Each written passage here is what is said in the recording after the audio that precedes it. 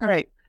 Today, I'm going to be sharing tips to get you and your dog through the summer heat. It is absolutely hot out. I'm in New England. It's been really humid, hot, rainy, but you always want to ensure that your dog is going to stay nice and cool. And so there's a few things that you want to take into consideration when you talk about the dog and the heat and being out there in the summer. So I just want to go through a few tips to make sure that you're on the up and up when it comes down to you and your dog when you're out and about in the summer and it's hot out. So let's just jump right into it. First things first, it's gonna be crucial to provide your dog with shade, whether it's relaxing under a tree, whether you have like a fancy umbrella, you wanna make sure you have a cool spot for your dog to retreat in. So when you're talking about it being hot and finding shade for your dog, when you're at home is a little bit easier because you can absolutely bring them inside the house. I'm talking about when you're gonna be out, whether you're going, camping, gonna be on trails, or maybe if family's having a gathering that's gonna be outside. You wanna keep in mind what kind of shade is gonna be in that area. If you know the area, if you don't know the area, you wanna make sure you bring um, maybe some type of umbrella or something just to make sure your dog stays cool and they have a shaded area to retreat to.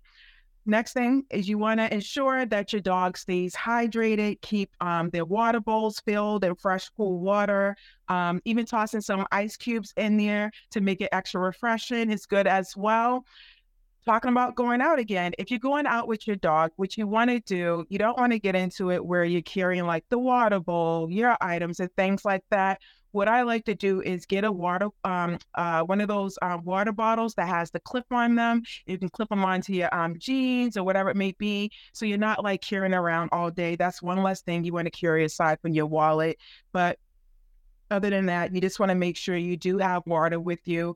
In the summertime, even though I know it's gonna get hot, I just rather have it. I usually keep like a case of water in the back of my car. Um, and oh, another cool, you know what? It just popped in my head before. So I keep a case of water in my car. But another thing you could do too is you could take some water bottles, put it in the freezer the night before, and then put it in your car because it's going to take all day to melt. And then you have fresh water. And you don't have to worry about the hot water for your dog staying cool. Um, Next thing, hot surfaces. This is going to be key for when you're walking your dog. You want to make sure you avoid hot surfaces. If you're going to take your dog for a walk and it's hot out, one thing you want to do first is test the asphalt. So just simply stepping outside your door and stepping on the ground, just bare feet. And if the ground's too hot for you to walk on, it's definitely going to be too hot for your dog. Doesn't mean you can't take them for a walk. You can take them for a walk, but you want to stay in a grass area so they're not stepping on that. The hotter areas. Also, just taking your dog out for a walk before it gets too hot. So earlier in the morning or late in the evening's ideal. Another thing you could do is you could absolutely buy your dog. I have one for my French bulldog, so they don't do too well in heat. A cool down mat or vest. I have the mat at my house where I put it outside and they lay on it, and it's a cooling mat, so it helps cool their body temperature down. And you also can buy a vest too if you're on a go. You can just throw that on your dog, and that will help them cool down too. It's like a little nifty air conditioner. You want to make sure you bring snacks for your dog as well, and not only food. Chicken, beef, broth are actually good too. You can make those into ice cubes, and you actually have water that's actually cooling, but you have food at the same time. In order to keep your dog cool we talk about being at home. If you have a pool, awesome. If you have a kiddie pool, awesome.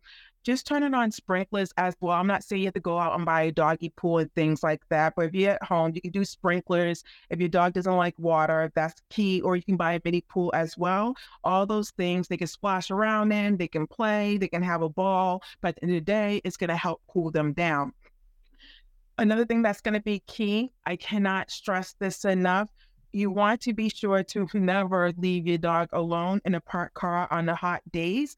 For them, it turns into a sauna like that. So you want to make sure to crack your windows, check the temperature inside your car, because that can skyrocket. And to be honest, when on hot days, when it's like 80 plus, I don't mean like play around with that. I'll just leave my dog at home and instead of trying to gauge like, is it too hot out? But again, I understand there's going to be situations where you absolutely have to take your dog, and you can't leave them at home, but you just want to take that in consideration.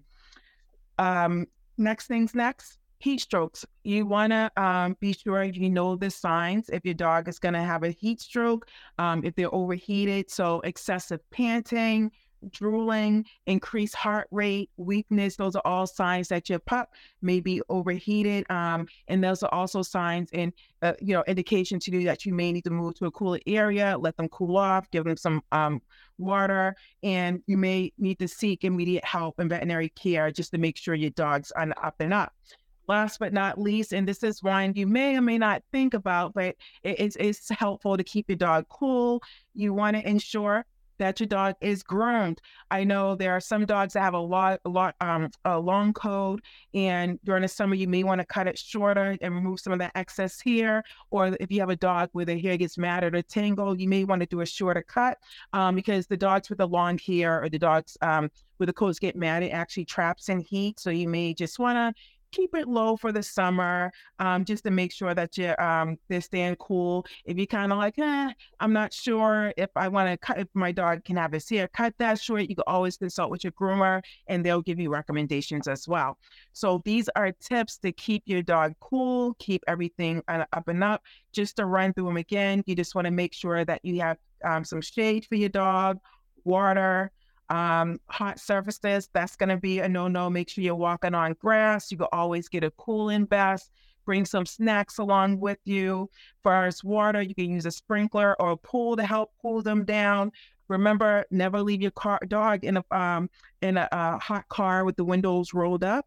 And be sure that you know the signs of heat stroke, what we just went through, which is the panting, drooling, and things like that. And also just make sure that your dog's groomed and so they can stay nice and cool. And these are some tips to get you through the summer to make sure that your dog stays nice and cool and you don't have to worry about them.